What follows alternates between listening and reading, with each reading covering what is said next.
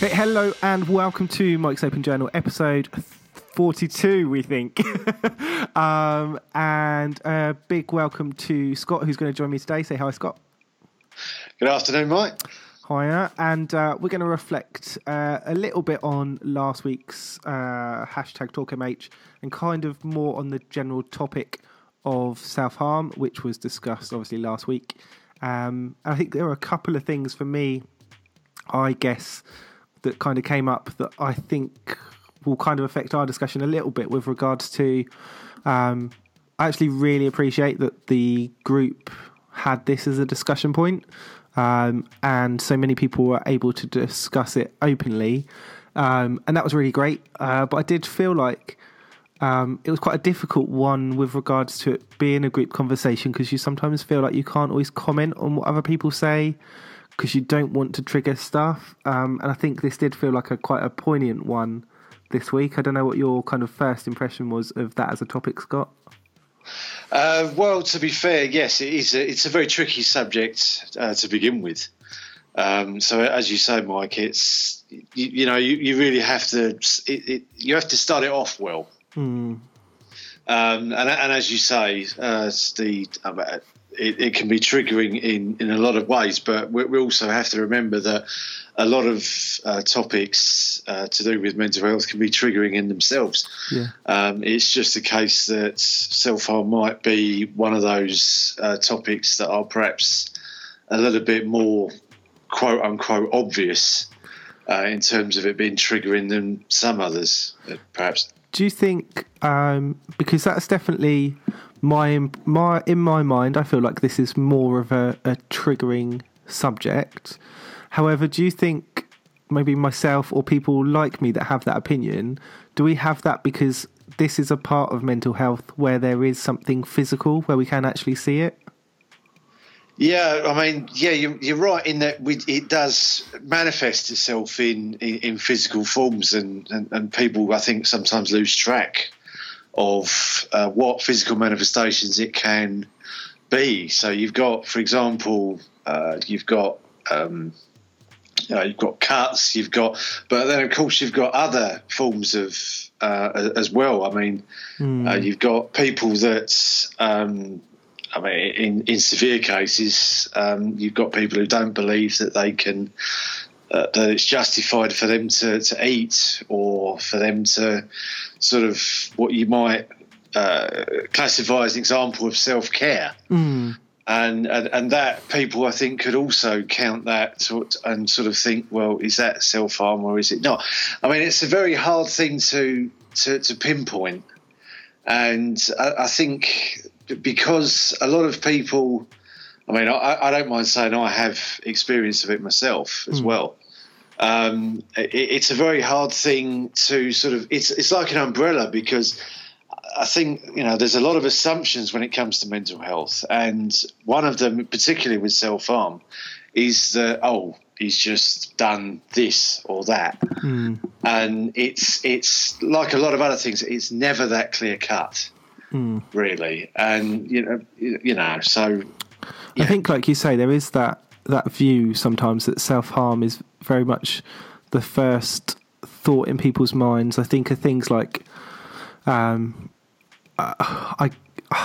guess it comes to that point where we're going to start to mention some stuff, but it does come to things where you're talking about things like cutting and burning, and obviously if it becomes quite serious, then we're looking at things like suicide as well. But like you've mentioned there, actually, if it affects your eating pattern, if it affects your physical activity, even things like that to an extent are self-harm. And I've even heard someone be kind of recommended that a way that they could kind of deal with the anxiety that was building up and the need to self-harm was to have one of the elastic bands around their wrist and flick that. But I've also heard that on kind of the other side of that actually be described as a form of self-harm, because you're hurting yourself while you do that.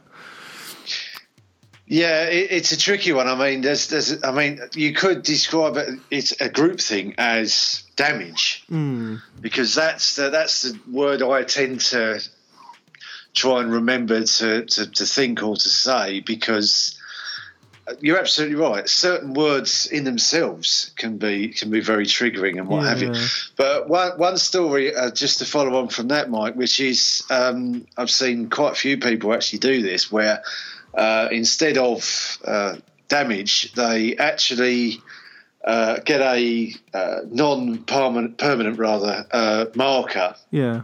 And they, in effect, I mean, obviously, they're sort of, you can draw stuff and what have you.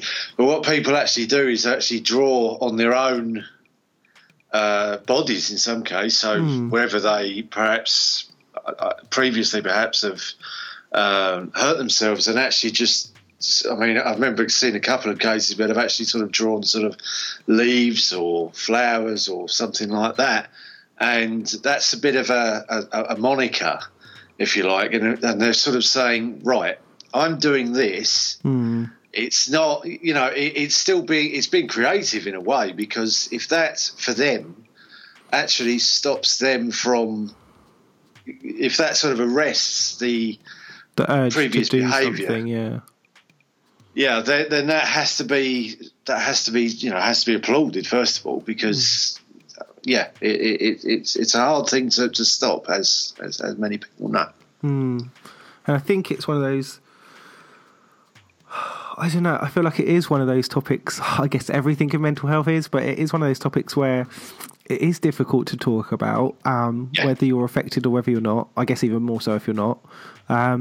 But that kind of emphasises the reason why it is so important to talk about it. Definitely.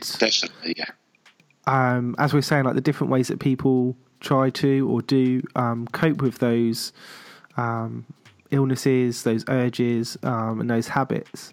I think it really is important to create that type of community that you can get in different places. And I suppose the old school thing is sitting in like a village hall or a school that's not being used, where they have like those similar to like AA meetings where you sit down and talk about what's going on, what your problems are, and what you've maybe achieved through that challenge.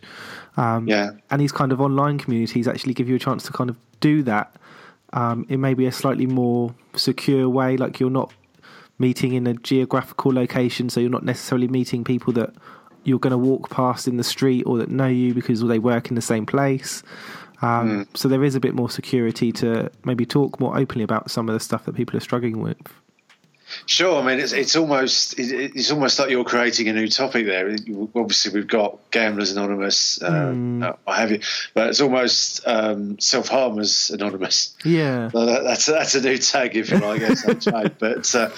But yeah, no, you're absolutely right. But you know, if I may, just for a second, I think it's not just for some people, and I should issue a trigger warning when I talk about this particular bit because it is quite deep. But I think it's not just the urges side. I think for some people it's a very much a belief thing as well. Mike, in that it's not just an urge for them to hurt themselves, but it's in some cases I think people sort of get into a mindset or a cycle or just a feeling, if you like, that this is what they deserve. Yeah.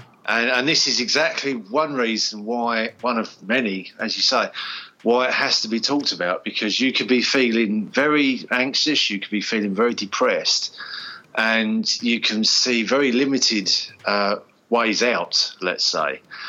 And you know that for me, I have to say that will be part of the thinking that, oh God, this is all I deserve to do. Whereas, like a lot of things, when you get stuck in a real rotten place, I mean, I've heard on a wider note, you've just touched on it there, Mike, but it's not just the food aspect. People can self-harm through addiction as well. Through again, that's another sticky topic, but they can abuse themselves, if you like, through drink, drugs, and goodness knows what, pretty much. So it's a very wide topic, but you're right. I think there is a bit of an assumption that it's this or that, one or two particular things, where it isn't really.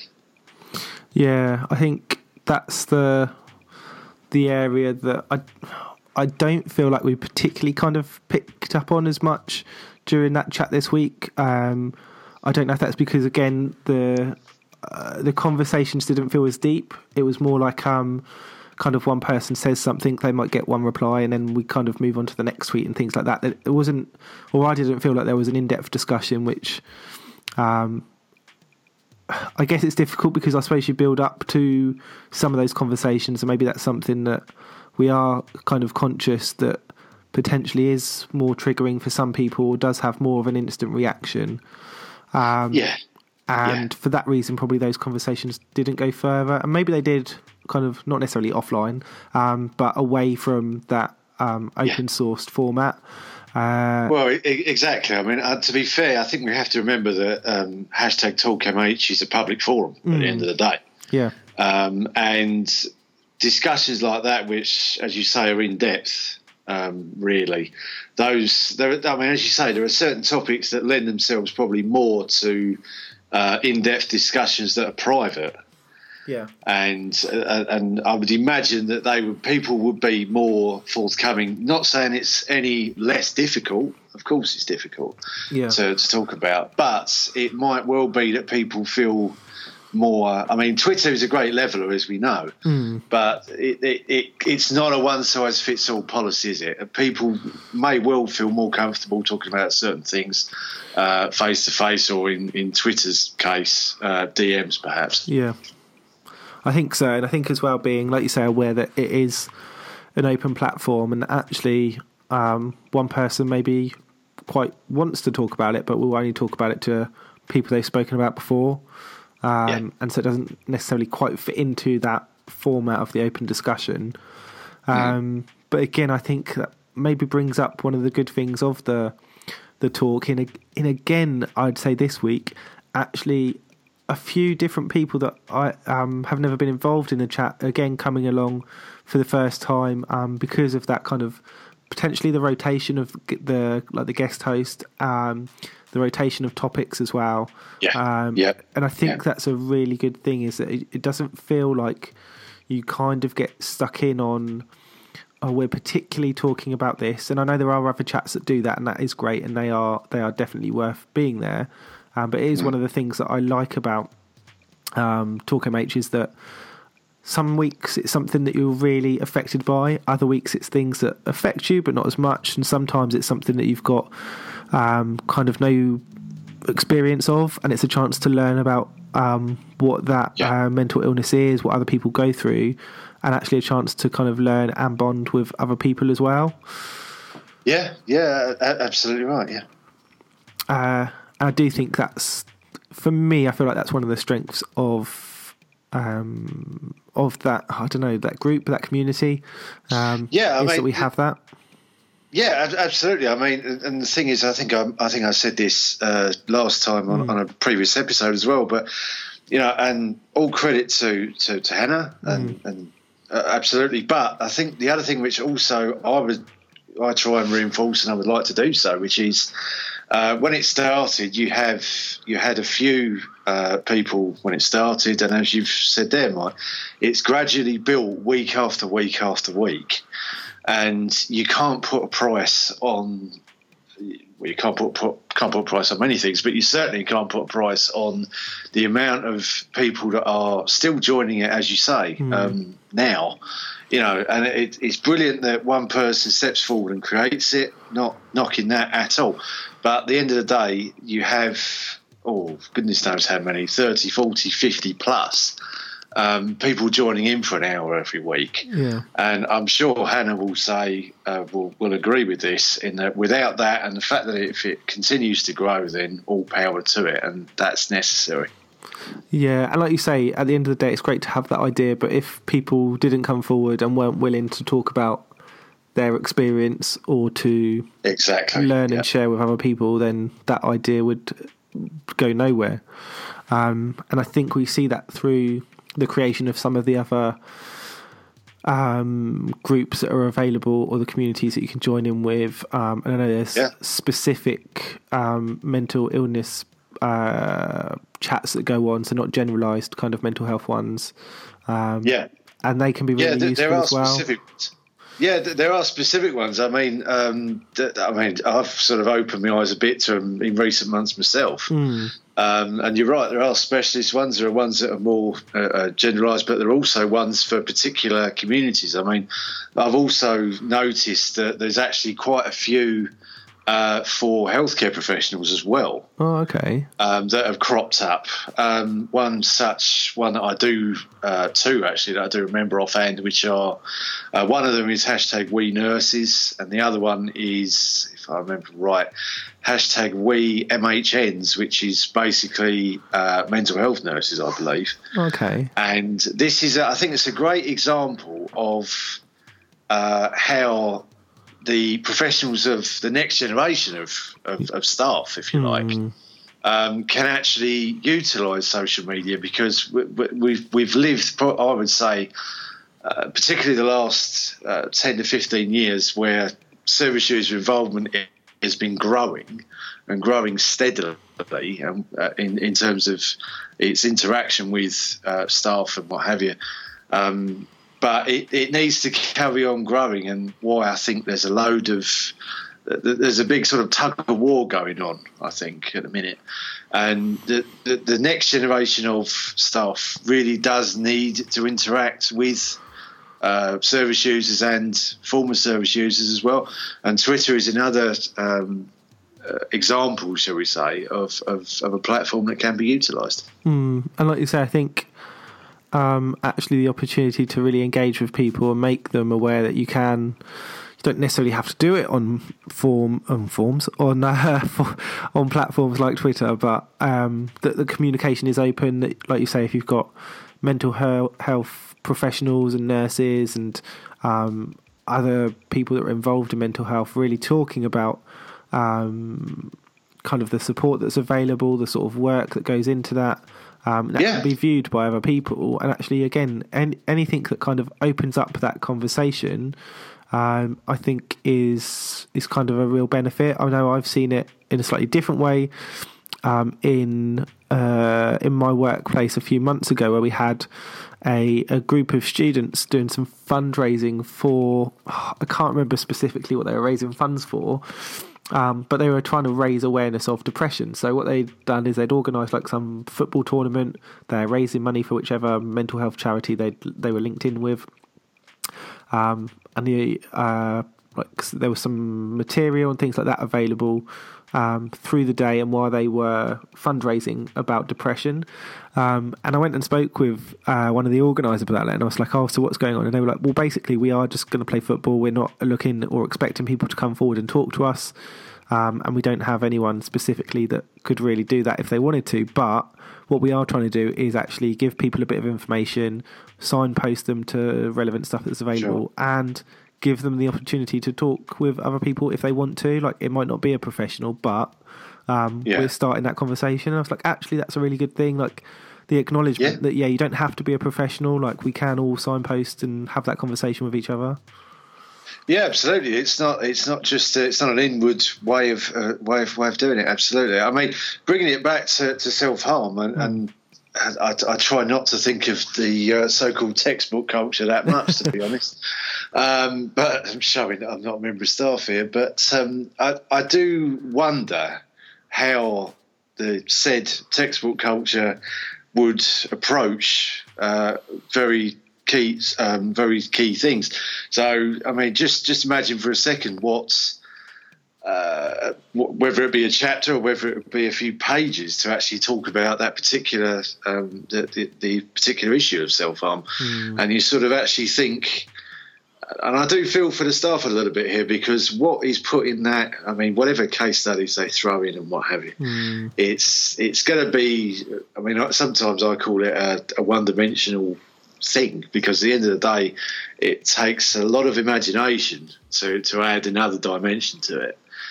And whereas if you actually had those with lived or living experience of mental health, particularly of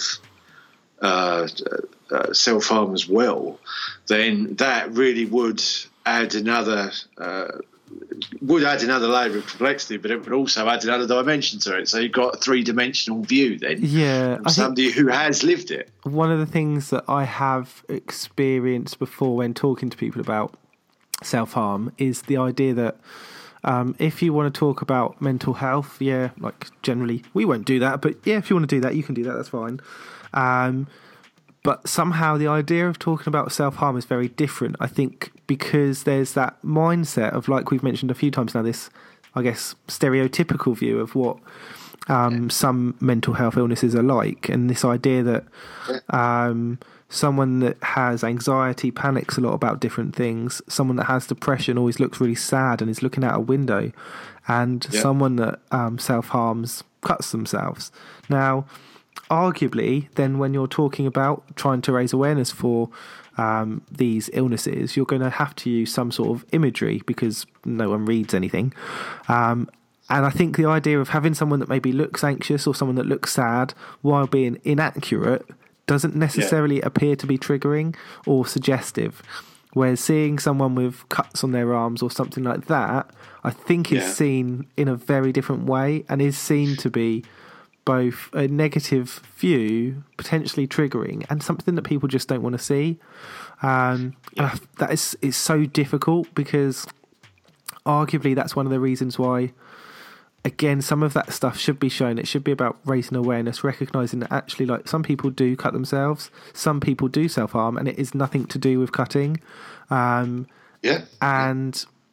the idea that something, because in my mind, I and again, I could be wrong, I don't feel like seeing someone with cuts on their arms is offensive. I think it's just people don't like to see it. And for me, isn't that, rather than being in some way having a negative view to that poster or that image, shouldn't it be about the fact that actually, that's really horrible to look at, but that's just a poster. At the end of the day, like, we're talking about people that have that on their body. And by talking about it, by raising awareness, we hope to sort of help prevent that or provide more support for those people that are in that situation. Yeah, absolutely. I mean, you're thinking about the other sort of well-used, I mean, thankfully it's starting to fade now, but of course the head clutcher image. Oh, geez. I mean, that's another one. You say fade. I still see it quite a lot. Well, I don't. I mean, for me, I don't see it as much as I used to, and that's good. But obviously, from your reaction there, it certainly needs a lot more fading out. Shall we say. But I think you're absolutely right in terms of people don't want to see things like that. But the other thing, two things with that is, one, it breeds panic in other people as well. Because I mean, I remember one experience of that was the reaction. Yeah. For a start, and you know, it's an absolute manifestation as well. That at the end of the day, people are hurting. Okay, and that may sound a very obvious thing to say, but you know, it's not just the whatever the manifestation is, whether it's damage, whether it's whether it's drink or you know, alcohol abuse or whatever, but it's the sign that people are hurting, and therefore, what's you know, obviously, if people are hurting, then that really. I mean, there's usually a reason for why somebody's hurting, but you know, it's that which you have to sort of muck in and sort of. I mean, hence why you have to talk to people, because otherwise people just continually feel cut off, and the risk to being stuck in that cycle perpetuates potentially. Yeah, agreed. And I think while you were talking there as well, it just kind of brought into my mind that idea of not to be light-hearted about it, but how closely actually this resembles things like smoking, and actually the fact that smoking itself is a form, arguably, of self-harm. and certainly damaging. That is, I say, a habit, a coping mechanism that people use in certain situations. And I wonder, given the kind of imagery and attack that has been used to try and cut down on, although something that is legal, that is tried to cut down on the growth and the usage of that as an activity, I guess, where we try to show people pictures of blacked out lungs and all the damage that you are doing to yourself. And I wonder how, while that was offensive to start off with, actually people come to accept that imagery. I wonder in my mind now, like, how different that actually is when you think of some of the images that you see used for that. Like, is that hugely different in that it's something that arguably people are choosing to do? And the damage that you're causing is not pleasurable to see, but is shown as a prevention. That's a tricky one. I mean, you could argue it's a form of damage, but this could also apply to drink as well. Yeah. We're opening a Pandora's box into a much wider topic here, but it's one of those things, or both of them, perhaps, drink and the old puffers. Yeah. that they were perhaps more socially accepted. A number of decades ago. Whereas, and this is where the old politically correct PC argument comes swiping in as well. Is it sort of, it's not accepted, it's more frowned on these days, and and of course that indirectly leads into the whole issue of choice and liberty and all of that. Yeah, that's very true. But it's it is a form of damage. I mean, at the end of the day, the other issue as well about this sort of pandemic of obesity as well, what have you. Yeah. I mean, that's another sort of aspect of people argue it's another aspect of damage and what have you. But that self-harm at the end of the day does, as we've said, take many forms. Yeah. They all deserve thoughtfulness. And respect. I mean, it's not a case of just going, "Oh God, you do that." Yeah. Why do you do that? I've certainly had, I've heard and certainly had people saying those sorts of things to me in the past as well, and I'm sort of shaking my head, going, "Stop asking so many questions, and B, look something up before you open your mouth." Pretty much, it's that's the polite way of saying it, but yeah. I know. I think for me, I feel like we've obviously touched on things like the drink, drugs, and smoking and things like that, and how that can fit in. Obviously, food as well, and I think in my mind that does fit in a little bit to self-harm. It is. For me, it's quite wide of the mark of the general conversation that obviously is being focused on last week, and it is definitely wide of the mark in regards to the main focus that I think people have when they talk about self-harm. But I also feel like that's the value in being able to talk openly about some of this stuff, that we see how those kind of connections are in place, how different things affect people in different ways. And do you know what? Like, some people over or under eat because they want to. Some people do that because they want to train or prepare for something. Some people do it because they maybe don't feel great in that moment.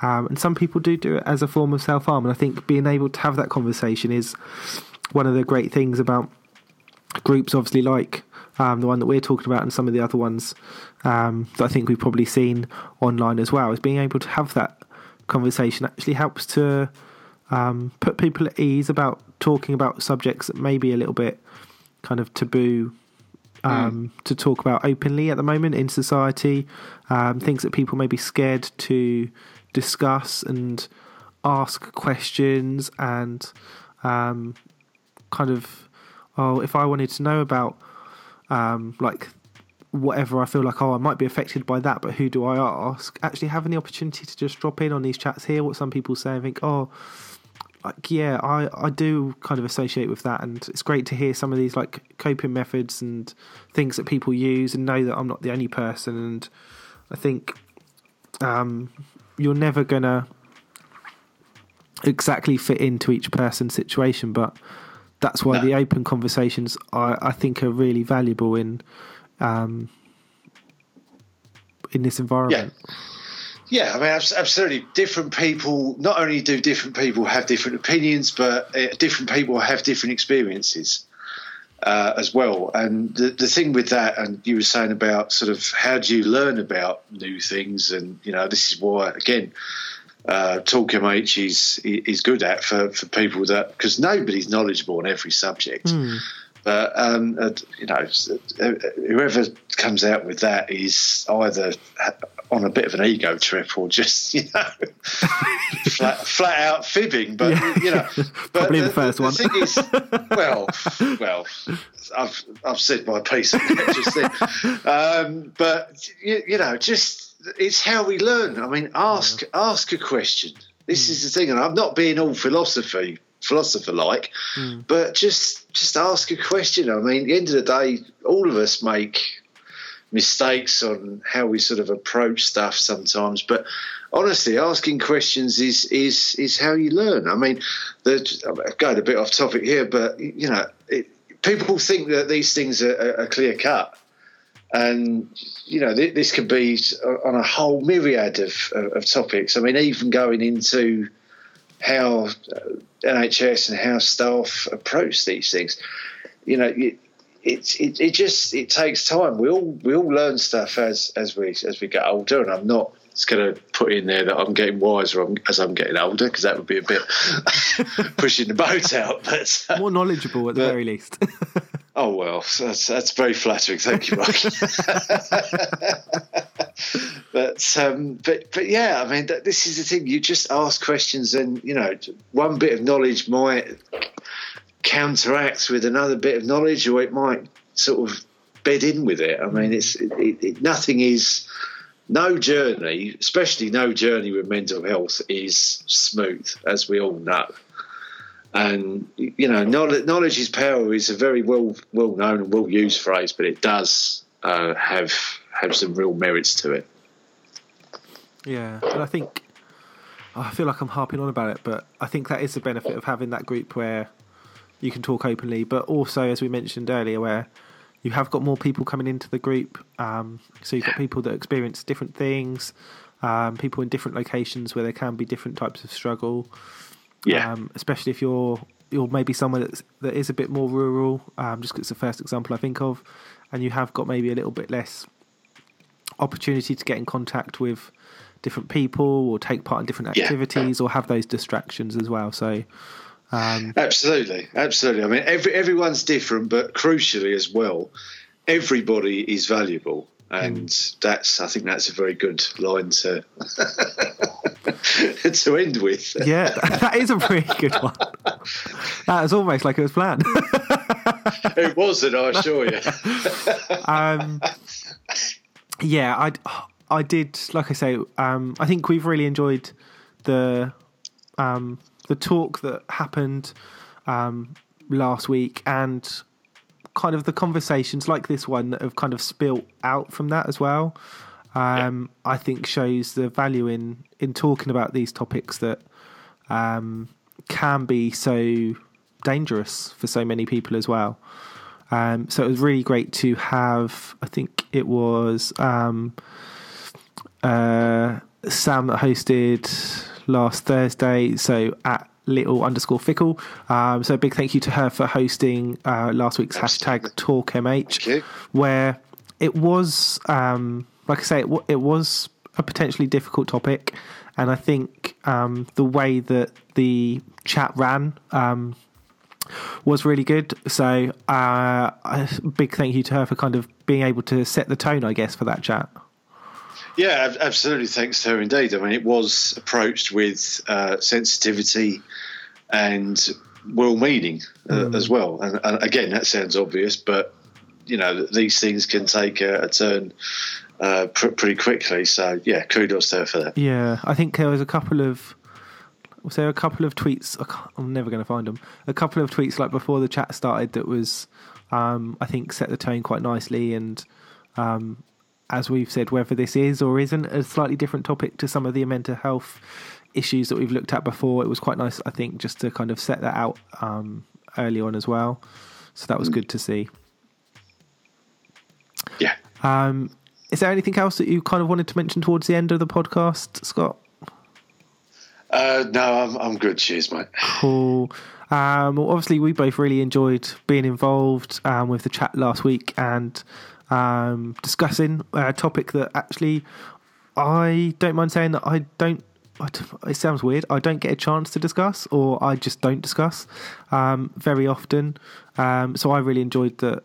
That was a chance to talk with people in a kind of an open way about some of the stuff that we struggle with, and also some of the things that really help us get through those difficult moments as well.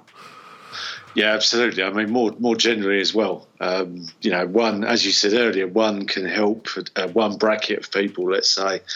And let's not forget, there are people that can't make it on that particular point of time of the week, perhaps, and read it back afterwards. And you sort of think, again, this is one of the benefits, perhaps, of it being on a public forum. Yeah. In that people can actually read it afterwards and think, oh, blimey, no, I don't look at it like that. It's just, as you say, it's interesting to see different views. And I definitely think, I'm sure, if not today, then it was yesterday, I saw someone, it popped up on my feed, so someone replied or mentioned something in relation to someone else's tweet from that night, because it re-popped up again on my feed. So people do kind of go back at different times and look through those chats. And there does seem to be quite a lot of people, I don't know if you've noticed this, that will tweet in, usually in the first 20 minutes or so, and say that they can't make it, but they're going to look at it later on as well. So it does show that, like you say, some people are not able to make it for that 1 week, or generally they're always busy on that time, but they do come in and check it a different time. And I think that shows the strength and the importance of that group and of the conversations that are being had as well. Yeah, it does indeed. Absolutely, yeah.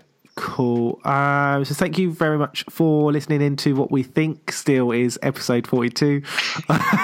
God, so I'm pretty sure. Just say 41B and be done with it. Yeah, I feel more sure because I've just committed to it now. So if it's wrong, at least it's wrong all the way through. So, okay, next week will be 42B then, if it's wrong. So thank you very much for listening. You can check out information from the podcast over on Facebook and on Twitter. So on Twitter, it's it is open_journal_. And if you're happy to receive all of the general crap that I talk about, I'm Mike_Douglas_. And all of the information about the podcast, the blog, and all the other stuff that goes on is on my website, which you can find at mikesopenjournal.com. And if you want to get in contact with Scott, what's all your connections and mentions and stuff? Thank you. I was just listening to that. That was one hell of a plug. Yes, if you want to follow me, you can follow me at Scott. That's 2 T's MHC14. If you want, I've forgotten my blog now. There you go. I'm too busy giggling at your plug. But yeah, it's just my blog address will be on that, and that's that account. I sort of mainly tweet about mental health and sport and what have you. And feel free to give it a follow. Cool, awesome stuff. Thank you very much for coming on again, Scott. And I think I'm right in saying we're both really looking forward to next week's Talk MH, which is at the usual time of 8:30. I always question it. It's at 8:30 on a Thursday, so it's definitely worth checking out. I'm not too sure. I feel like I have seen the host. I'm not sure if it's Meg next week that's hosting. I think it is, yes. Yeah, I say next week, this podcast will go up probably like an hour before the chat, so it's possible you'll see that chat before you listen to this one. The perils of recorded podcasts. I know, and hitting those key times. And I think that conversation is around mental health and relationships. So I know definitely a very interesting one for me to be a part of. Definitely fascinating topic. Yeah, I'm really looking forward to that. So we'll definitely try and get might try and get a podcast at the end of that one, because this organising it over the weekend seems to be really, I don't know. It feels like a long time ago that we were talking about this. But yeah, so thank you very much. It's not slipshod, don't worry. I know. This is like the longest long-winded exit to a podcast. I think it's taken like 5 minutes. Most laughs at it. Yeah, that's true. That's true. So thank you very much for listening, and please do remember, you're not alone out there.